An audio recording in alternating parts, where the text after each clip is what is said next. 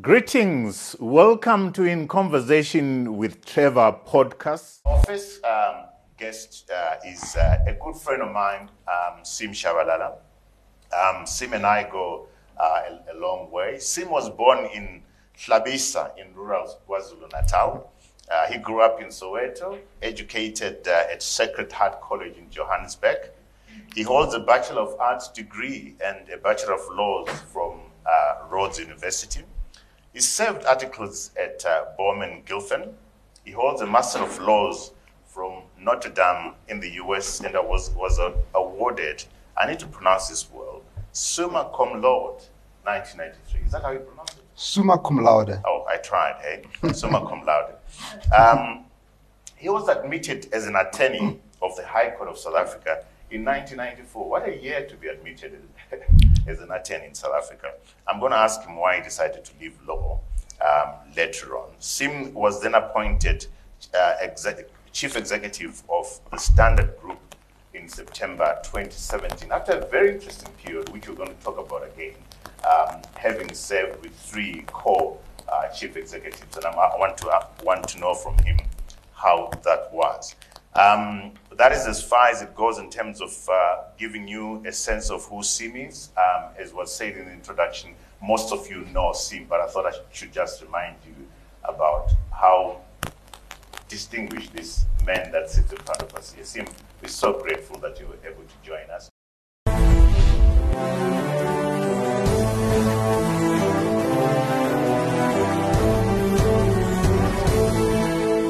Sim, thank you so much for that enlightening presentation. Very worrying stuff around digital cybersecurity and the war in Ukraine and what it is doing. And it's amazing what this war has taught us, quite a lot of things, that we're dependent on Ukraine for wheat and Russia's control of energy, gas for Europe and all those kind of stuff. As it relates to the Standard Group operations, would I be right in saying what you used to spend in building your branches has now been shifted in building your tech capabilities? Is that what's happening? What's happening to your branches compared to what's happening to your digital platforms? So there's the old idea that the branch is dead, long live the branch. All that is happening is that the nature of the branch is changing. There were times when you were much younger, in Harare, I guess, yeah. Where you had these massive mausoleums, right? They're no longer appropriate. You still need a branch, but they're now much smaller. They use less space because people still want to go to a branch for the purposes of dealing with a human being to solve a problem, to talk to somebody about their will or about a payment that's gone bad and so forth. So the large branch is dead, but long live the branch. The smaller branch with more sales and more human interface and less perhaps processing and service. One of the reasons those branches used to be very big was you'd have a small space where you're interfacing with a client, and then you'd have armies of people in the back reconciling, payments and so forth. Much of that has now been digitized, which makes your branch smaller. But the proposition in your question is a very important one. There is very little between a bank or a financial institution and an IT company these days because we spend so much money on IT, vast amounts of money. And the difference is just that we're regulated and they're not. But essentially, we're holders of big capital, and a lot of that capital is tied up in IT systems and processes that facilitate the movement of money. Talk to me about this conversation interesting that you mentioned Ralph and Peter, because we heard him yesterday and they said, ask Sim how the branches are going.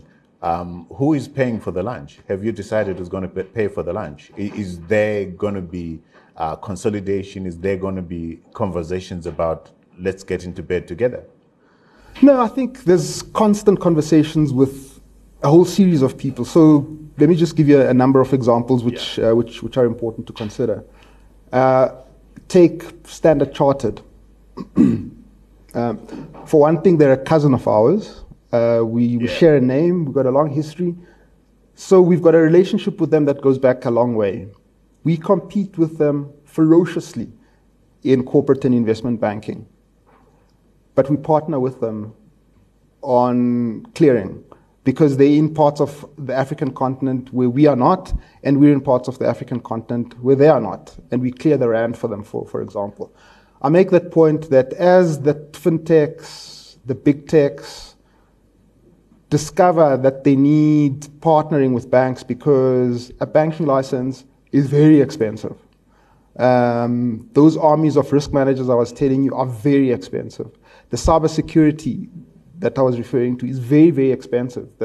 Those security teams are very, very expensive. And if you're going to enter deposit taking and making payments, you need to invest. Therefore, you need to partner. So on the one hand, we'll be competing with some of them.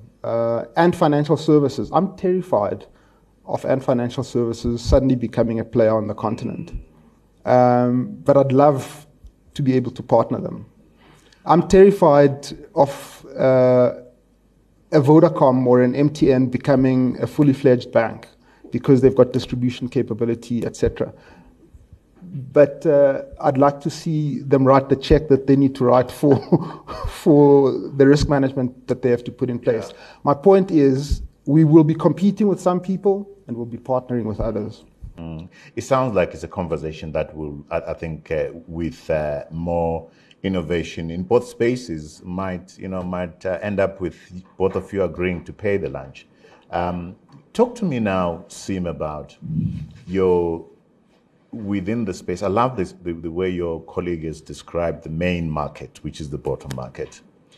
Looking at the main market across the continent, what's your footprint like, and what are your strategy for geographical spread on the continent? Okay, so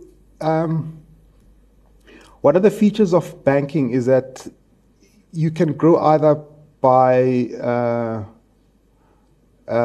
market penetration, so you increase your distribution channels, open branches, ATMs, etc.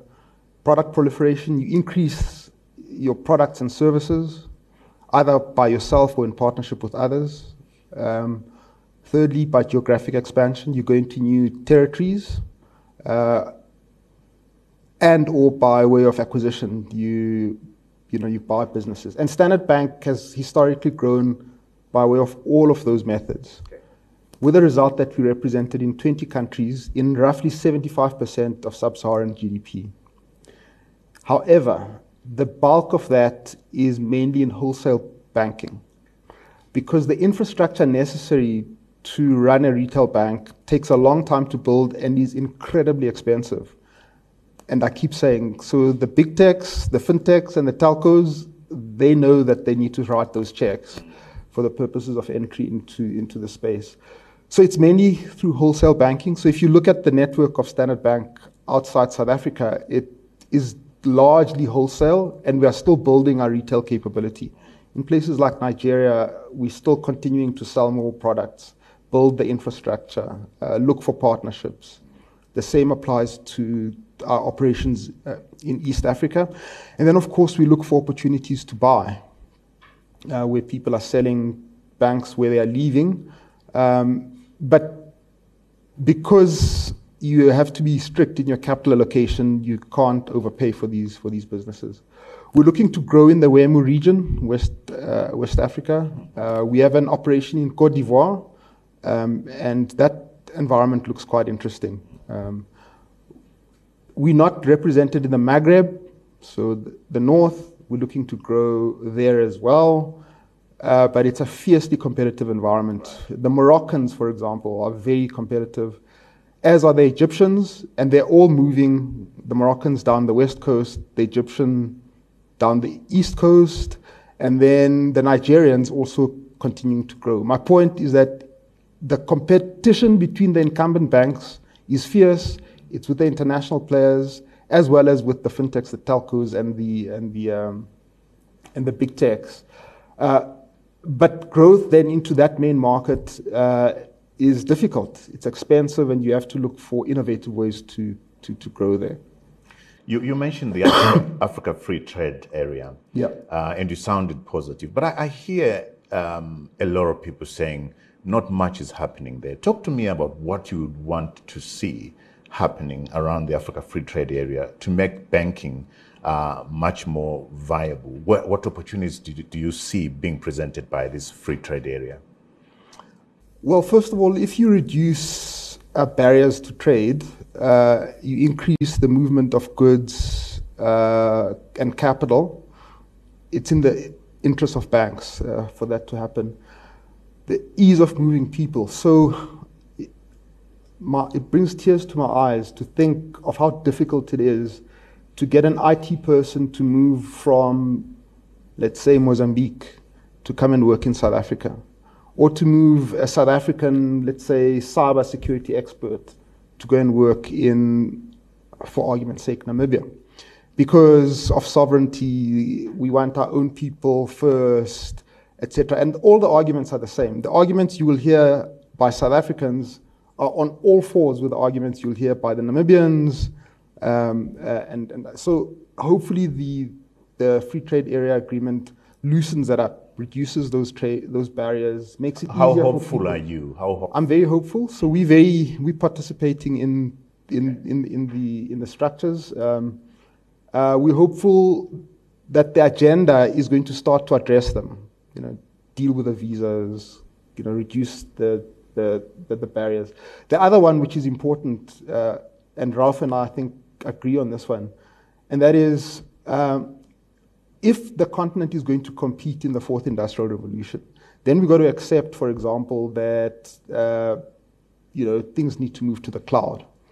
I mean, it's preposterous that 52 countries would insist that all the data processing happens on premises in those countries, because that guarantees the exclusion of our beloved continent from participating globally. So you have to accept that some of your data is going to sit outside your own jurisdiction.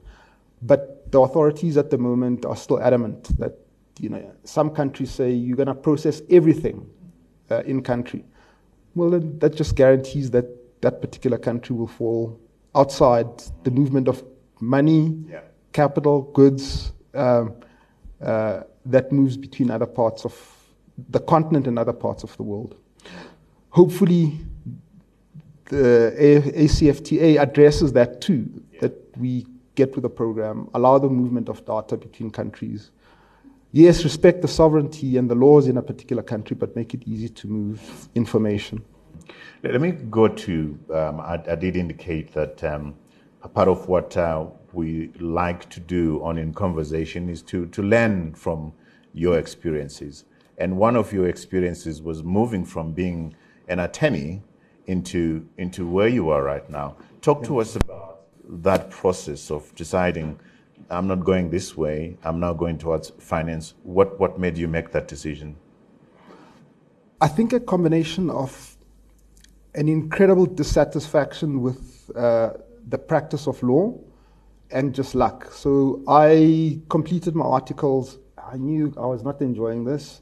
I then went to study, like I told you. Having returned, got admitted as an attorney, I'd walk into the office and I'd see those files and the timesheets that you'd have to fill in, and I'm not going to do this.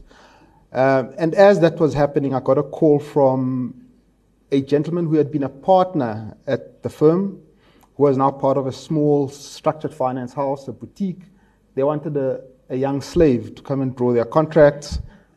I was game, joined them, and worked with them, starting off as the young associate was drafting their contracts, learned a little bit about credit, had to learn about how accounts work. I did an arts degree, so I had double entry bookkeeping. What is that? So I had to teach myself that kind of thing.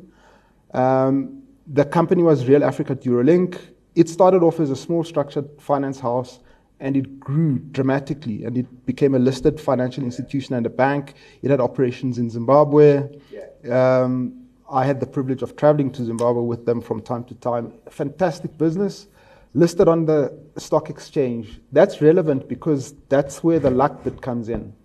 I was lucky to be able to see a business that started off as a structured finance business, and it became a bank.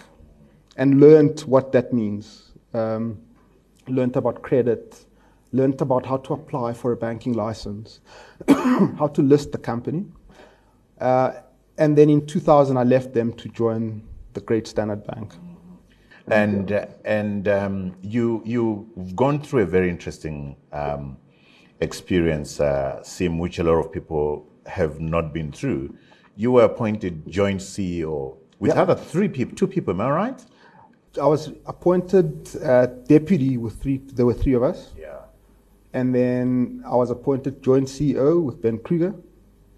And then you were eventually appointed CEO, Sole CEO, September 2017. Talk to me about that experience, what it was like. For me, it sounds like you are in a long examination, in a long test, and you don't know how this thing is going to work out. Is that the best way of picking out the right person as far as succession is concerned? What was your experience like? To be completely frank and candid with you, it was excellent.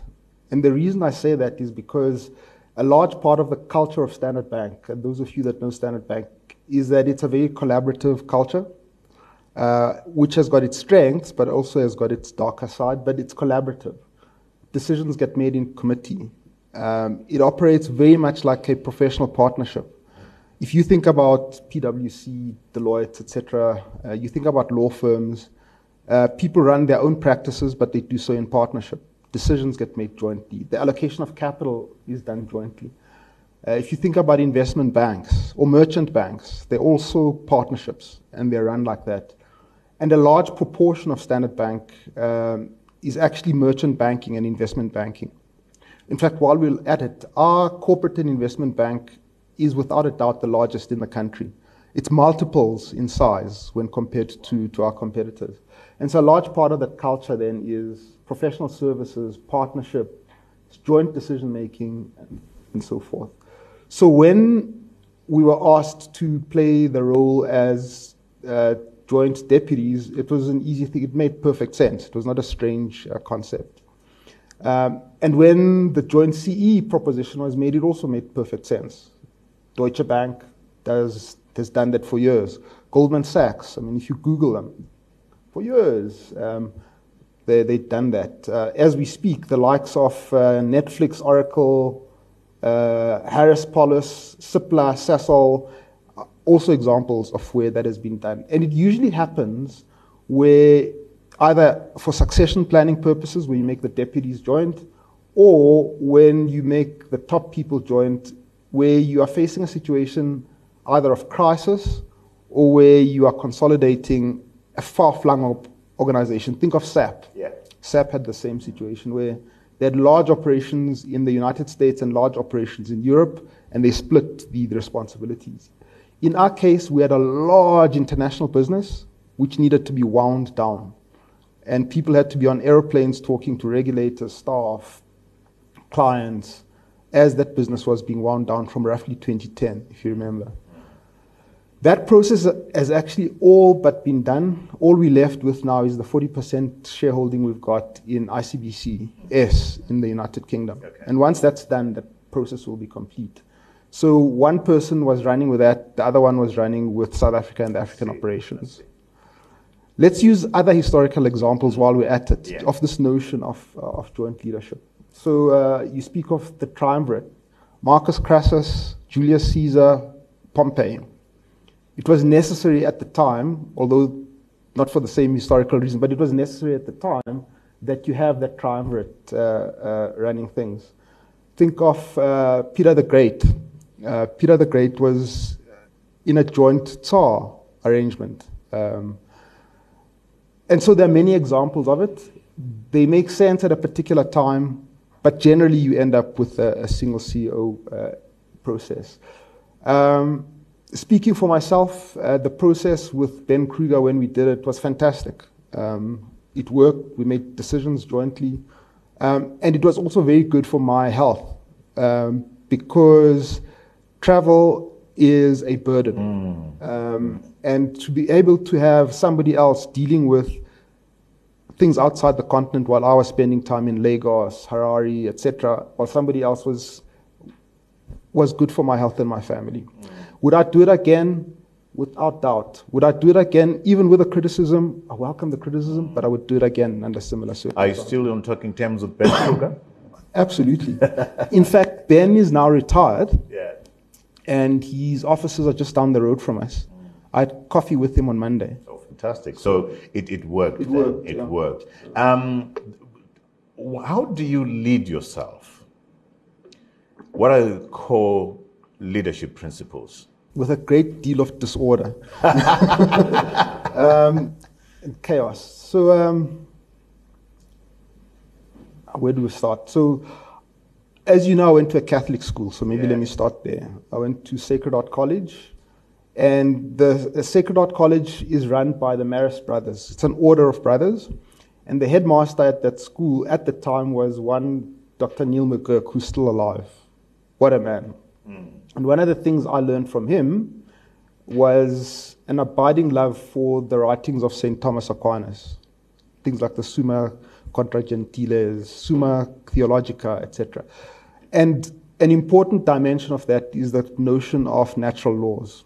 So how do I lead myself? One of my biggest beliefs coming from that tradition is that things will happen on the basis of the reason and the best reason supportive of that process, in layman terms.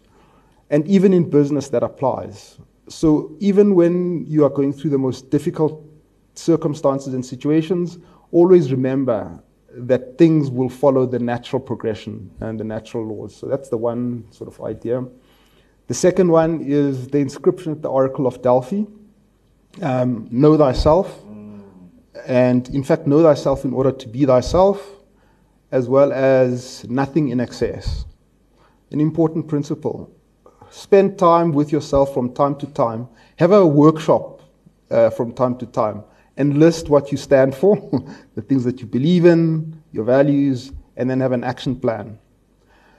The Jesuits have a number of principles that are similar to that. And interestingly, the Jesuits, while they are priests, don't believe in prayer. They believe in action. So have that list of things that you're going to do. Don't spend too much time praying. Pray if you must. But please go out there and do the things that work. Yeah. The next one is love. Love in the sense of a profound reverence for the humanity in others. And try and live that out. Live for a higher purpose. Aim for something greater than yourself. In the case of Standard Bank, for example, I work there because I genuinely believe in its purpose, which is Africa is our home, we drive our growth. And everything that we do is centered around that purpose. And you ask any average Standard banker, they will know that that's our purpose. Africa is our home, we drive our growth. And maybe the last one, another principle, is always remembering that you should not be attached too much to places and material things, but always think about innovating and moving forward. And the notion that Ignatius Loyola used to demonstrate that, or the concept, was living with 1 foot raised. So you just have that image, 1 foot raised, you're ready to move. So if you need to heed the call from Ngube to come, you just come and have the conversation with 1 foot raised, right? Fantastic. Trevor says, come, you get in your car and you come. And I'm so grateful. When I called him and I said, come, you didn't hesitate, and we're grateful. I shall turn to you now, good people, for questions. I think we have a way of getting live questions, do we? Any live questions? Questions on the platform? But in the room, do you have any questions? Yes, ma'am. Is there a microphone for her? If you could just state your name, where you come from, who you represent. If you represent yourself, that's fine. And please ask your question. Thank you so much, and good morning, everyone, and thank you, Mr. Tshabalala. I'm Fiona Butt. I'm from St. David's, Maristananda, across the road, so that's a fellow Marist School of Sacred Hearts. And what I'd like to ask is, with our youngsters at St. David's, and I think in the world now, youngsters want to know that they are they're involved in a purpose-driven career, and you've just spoken about purpose now and what Standard Bank is. What would be your personal advice to a youngster who is wanting to go into banking as to, with any bank, sorry, not just Standard Bank, as to how can they have a purpose-driven banking career? What should they be focusing on? Wow, so first of all, Yolanda was a fierce competitor. Yeah, we hated them. But anyway, as only siblings can hate one another, right? So they used to beat us. A good kind of hate. Good kind of hate, yeah. Between siblings. Yeah. Yeah. So I think I would say as they finish their matric and as they go to university, they should follow their passions. Don't go and study what you think is going to make you money. Go and study what you think you're going to be happy with, would be the first one. The second one would be, you can use me as an example. You don't have to do a BCom. In fact, I'd discourage you from doing a BCom, and I genuinely would. I'd say study and go and learn to think. So follow your passions, try and study stuff that will force you to think, and hold your choices lightly. So if you start off saying, I want to do economics and history and English, go for it. And if you change along the line, it's okay. Fourthly, don't commit to career outcomes too early. As you grow and Fifthly, the world has actually moved away, in my view, from that notion of, which we had in South Africa, that business leaders in South Africa were either chartered accountants or failed lawyers. We now accept that they can be engineers, they can be psychology majors, they can be biologists, they can be medical doctors. Because what you need in leadership is not people who've drummed, double entry bookkeeping into you, but the ability to think and to lead. And then you will learn how to read income statements and balance sheet as you go along. And I think that that's very, very important. Businesses are human endeavors, so it's actually very important to know and understand the humanities and learn and know how to think. I would also then say to them, once you've completed following your passions, be open to the choices available to you, because in a bank, you can, let's say you're a psychology major, there's a place for you. You can go into marketing, human capital, etc. If you've done a PhD in physics, we want those quants, those people that crunch our numbers, figure out how to use data, etc. You got a master's in economics, there's a place for you. Our economics division is huge. It's like an advisory firm. And I hope there are no competitors here, but it's the best in town, the one at Standard Bank. The competitors are online. They're online. So, don't rush into things, follow your passions, hold your choices lightly. And then if you really want to work for a bank, make sure it's one that matches your own values and one which you think you will be home at, because there's nothing like going to work and hating it. Yeah. So figure out, is this a place where I'll be happy? Is the culture the type of culture I would enjoy? That's a very important question, and I like the way you've answered it. One thing that you've said which resonates with me quite greatly is spending your time with yourself. But when I talk to young people and say, you need to spend time with yourself, the response is, but I'm busy, I don't have time. But how are you going to be busy if you don't know who you are? Yeah. Yes, ma'am. Say your name, who you are, who you represent. Thank you. My name is Laura Clement, and likewise, I'm from St. David's Marist-Inanda, and I'm head of advancement at the school. Mr. Tshabalala, you said that we might come back to the issue of the social aspect and social justice and so on. I'm wondering whether, and I know on a personal level you may, but at a corporate level, in the sector, those terms that you're talking about with other sectors where there is investment, where there's partnerships, where there's conversations about the fourth industrial revolution and so on, are those conversations happening with education in the pipeline that leads into all of those sectors, skills, the conversations around skills, retention and so on? Obviously, for us, education is where it begins, and not just from a skills and a knowledge perspective, but where there is a value base, leadership, aspects of philanthropy, and all of those. And I'm wondering what your interaction is with education, if we were going to talk about the social impact of that, banks and other corporates, and the role and the responsibility they have. Thank you, ma'am. Thank you. Sam? So I was referring to the 6 strategic value drivers at Standard Bank. So the value that we create is driven around, firstly, our focus on clients and what we do for them. Secondly, it is our staff and how they feel about what we do with and for them, because that's an important dimension of how well we serve our clients. The third one is we're a risk-driven organization. Banks are very dangerous organizations. They're highly leveraged, and they can cause economic collapse. So they're heavily regulated, and therefore risk is an important element and dimension of that. And conduct, how we behave ourselves, how we sell our products, and so forth. Next would be operational excellence. We're trying to do things as efficiently as possible. Fifth is financial outcomes. We are a financial institution after all.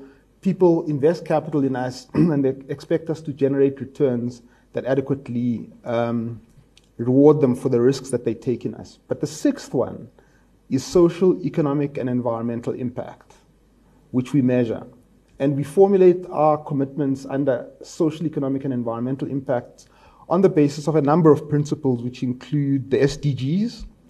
It includes our commitment to having signed the Principles for Responsible Banking by the United Nations. And then to bring it closer to home, there are certain core areas where we are focused on in our business, but also in our CSI work, which revolve around health, and they also revolve around education. That's important to us because we require a solid, soft infrastructure for us to be successful as a business. And there are various initiatives that we're involved with, which include our Tutua Trust, which is a trust that is where we set money aside effectively to invest in education. And we invest in certain schools, and there's a process where that happens. So education is an important element of our commitment. We work very closely with the universities, and because of the limitation of our resources, we have to be focused. So we're very intent on working with the universities on developing a pipeline that helps us prepare for this brave new world, the fourth industrial revolution. And so we've got programs with them that help our people to become, on the one extreme, engineers. We've got programs working with people on developing SMEs that are involved in IT, because it's an important element of our commitment.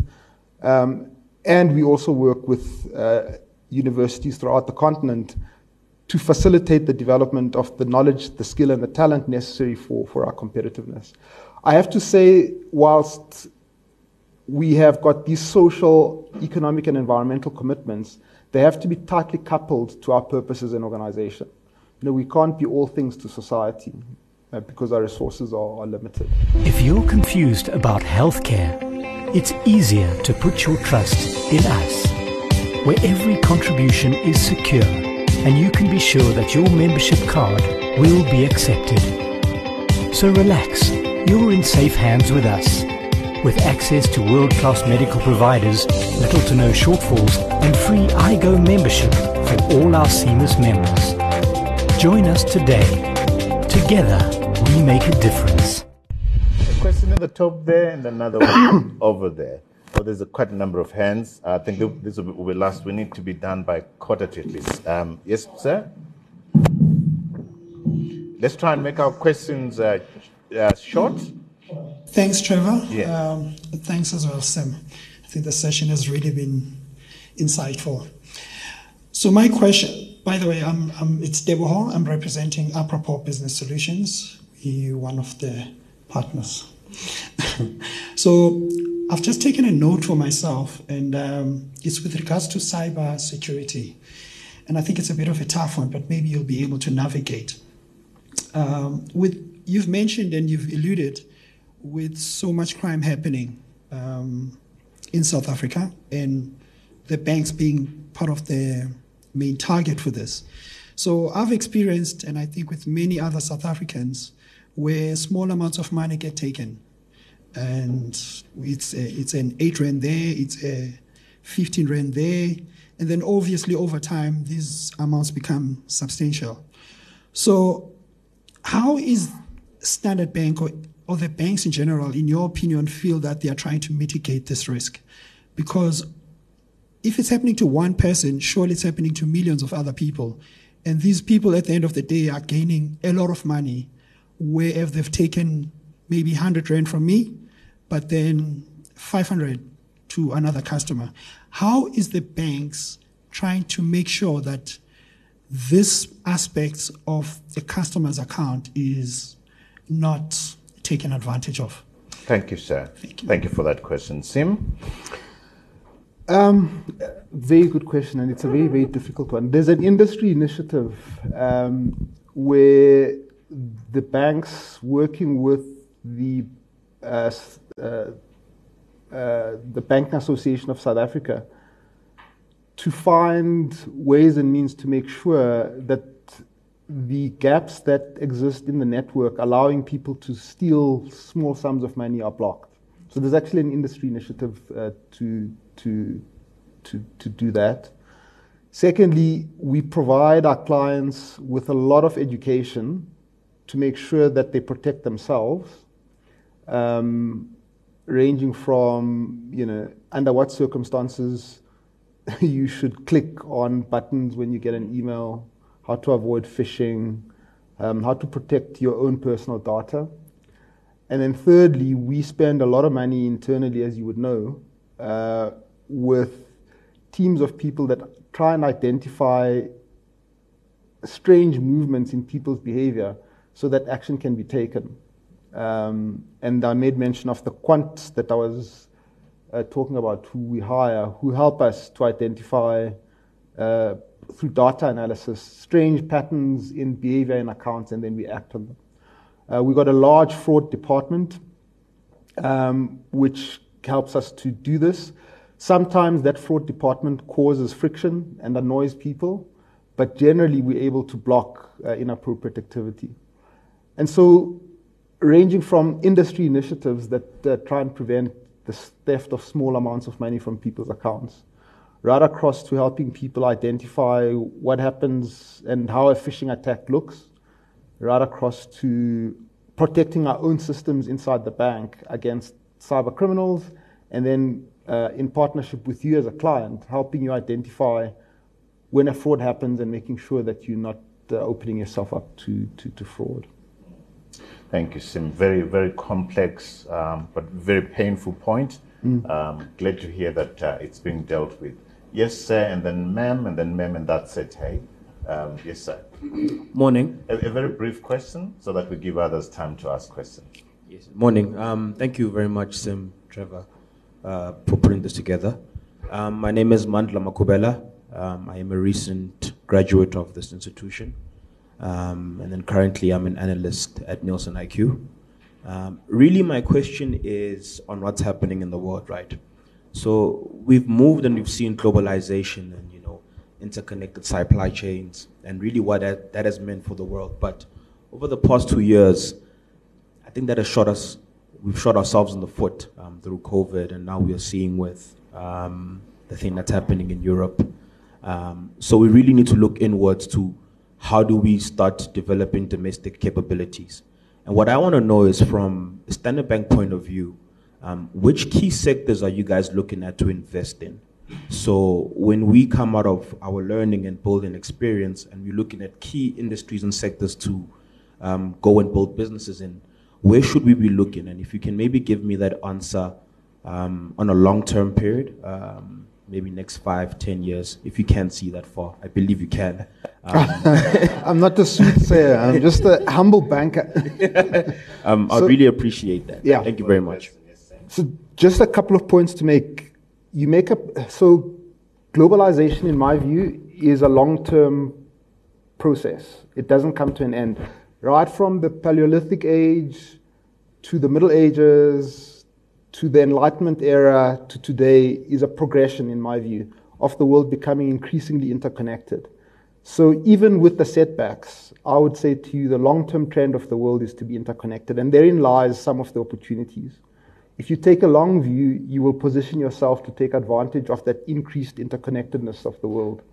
The second point I would make to you is, we've just been through a pandemic, right? It's a 1 in 100-year pandemic. But what we know from pandemics is that the economy reverts to mean. So after the Black Plague in Europe, after the plague of Justinian, after the Spanish flu in the early 1900s, the situation reverts to mean. After world wars, after major catastrophes, the world goes back to mean. So if you're a business person, you should be identifying when that will happen and how you ought to position yourself. The next point I would make to you is South Africa has to take advantage of its endowments and position itself to enter the global supply chains that you are alluding to. So take Mauritius. Mauritius has identified that the Asian supply chains have been disrupted and it's like inserted itself in there. And so has Kenya. So what should we be doing? Let's accelerate rebuilding our ports and make sure that we can move our goods as quickly as possible on our roads to our ports or through rail. So if you're a business person, you should be saying, well, there might be opportunities in logistics, so how do I position the business? There'll be opportunities in electricity as the electricity strategy of the country gets executed. Oh, MTN, they've just done the spectrum auction. So people will be needing licenses. Oh, they'll be doing 4G and 5G. So who is going to need what equipment? Who's going to need to move that equipment? So how do we position our business? South Africa has a water crisis. So what opportunities arise in the context of a water crisis? South Africa is now part of the ACFTA, and there's going to be maybe an opening up of the visa system. So maybe tourism is going to accelerate. You're in tourism, so how do you position yourself in that context? At a high level, I think I would summarize it. Very, very good. Very good insights there. Thank you. Ma'am, short question. Thank you so much for being patient.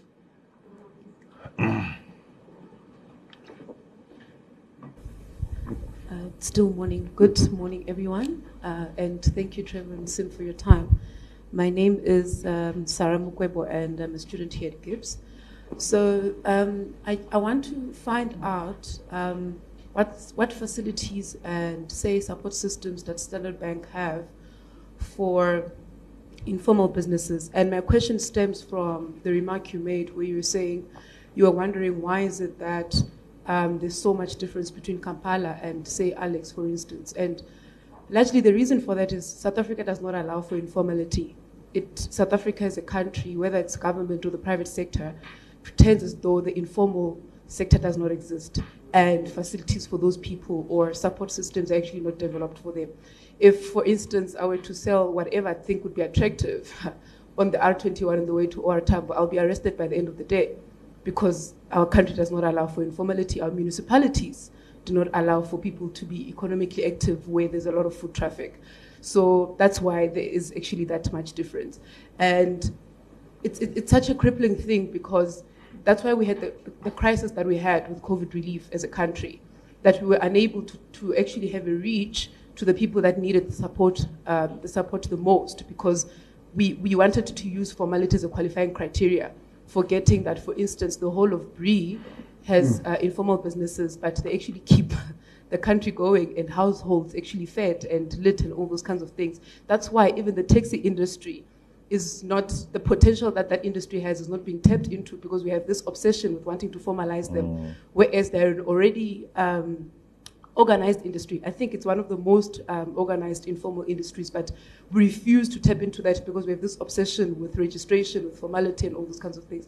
So that's why I want to find out if Standard Bank has any facilities or support systems for informal businesses. And when we speak of SMMEs, we don't necessarily speak for those that are actually going to the CIPC to do their registration and have a tax certificate, et cetera, et cetera, et cetera, and only then they can then get assistance from either government or the private sector. Thank you. Thank you. Very important point. Again, we could spend a half a day on that, isn't it? We could spend half a day in it because it's a very complicated topic. But maybe to make a few points. The first one is, one of the things one just has to accept is a bank, as I said, is a derived industry and it's regulated. So that is sort of the binding constraint and forces us to play in our lane. There are certain things we can't do, even though we would love to. Secondly, in order to lend, for example, to somebody, it does require formality. So if I'm going to lend to an entity, I need to do KYC, and therefore I need documents, and therefore I need to know that they're paying tax, etc. And that's the binding constraint. And therefore the question becomes, well, how do we work with authorities to make it possible to help traders who require, for legislative purposes, formality so that we can lend to them, and break that cycle of informality? I think the next point to consider is we are trying to innovate in the space. We've got what we call a trader ecosystem. We're trying to figure out how to use our capabilities as a formal bank in partnership with people that are on the ground working with FMCGs to provide products and services to those businesses. And that implies then a need for us to be able to partner with others that know that client base. But it is a very difficult and a fraught one. The proposition that says that we've got a large informal economy, I think, is correct. The question is, how do you then normalize that economy?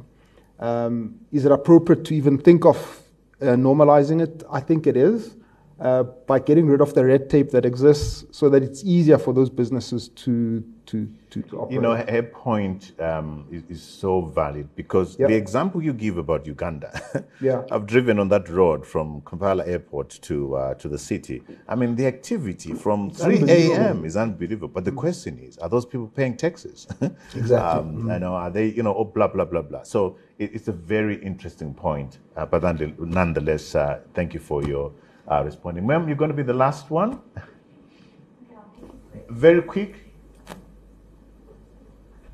Hi there, guys. My name is Jessica Gardner. I'm from Worth Marketing Solutions and Jessica Gardner Photography. And I've got a question with regards to technology. You mentioned that shifting away from building branches to building apps and technology. And I'd like to know, as much as I love technology as well, apps and AI, and growing a bit more in that sector as well, I want to find out what impact will that have on our economy and the job sector. How do people feel about getting replaced by apps, getting replaced by robots? Can that make, already the unemployment is 35%, the highest we've ever had in history.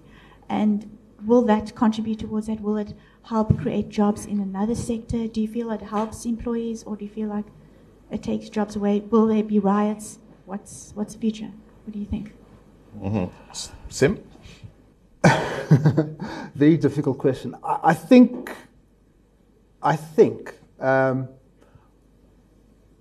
we have seen a number of revolutions, a number of industrial revolutions. So the Industrial Revolution in Britain in the 1800s, 1850s, displaced the horse and cart,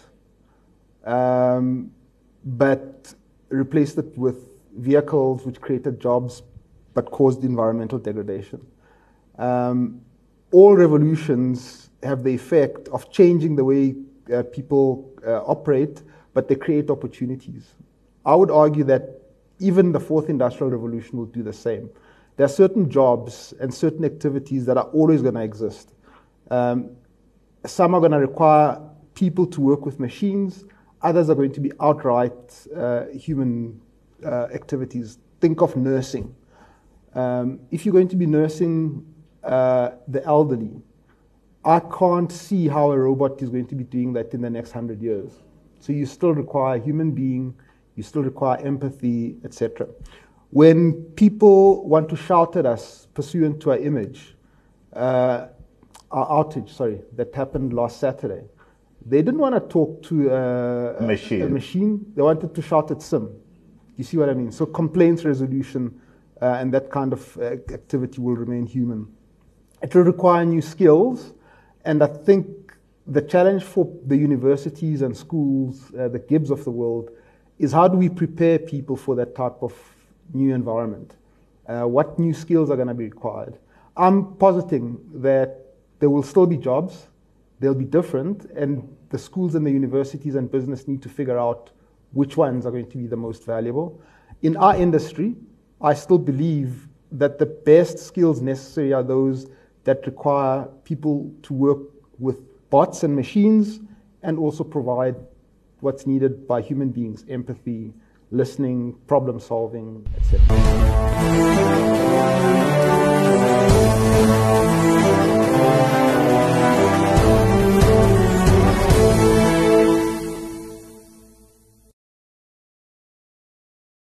But Sim, I'll ask you one last question. What books have you read? The people that watch us all over the world love book recommendations. I know you read quite a lot. What 3 books have you read that have had a huge impact on you? The first one is War and Peace by Tolstoy. That's actually relevant in my view because one of the central themes about that is there are some things you just cannot do anything about. There's a guy called General Kutuzov in that... and Kutuzov is portrayed as a bumbling idiot, a little bit like the CEO of a bank. And lots of noise happening around him, and he just accepts natural law and continues to operate. The second one is a book by Chris Lowney. It's about the Jesuits. It's a 350-year-old corporation that changed the world. It's about how the Jesuits... And it compares the Jesuits to J.P. Morgan, for example. That must be interesting. Yeah. That's the second book. The third book is by, let's see, which one would I refer you to? The third one would be by Chris Moiker, and he writes about the Enlightenment. I can't remember the exact title, but it's about the Enlightenment, the period just before the Industrial Revolution. In answer partly to the question that was asked earlier. Fantastic. Sim, thank you so much for agreeing to be on In Conversation with Trevor, the South African series. Thank you so much for the insights that you shared. We are proud of what the Standard Bank Group is doing, and we're looking forward to you taking advantage of the Africa Free Trade Area to get the continent working together, increase in trade between African countries and the growth of the main market, which is the bottom market. So thank you. Thanks to you in the audience. This would not have been possible without you. Thank you to people that have been watching us online. Sim, you've been a star. Thanks a lot, my brother. Thank you. Thank you so much, Trevor. Thank you.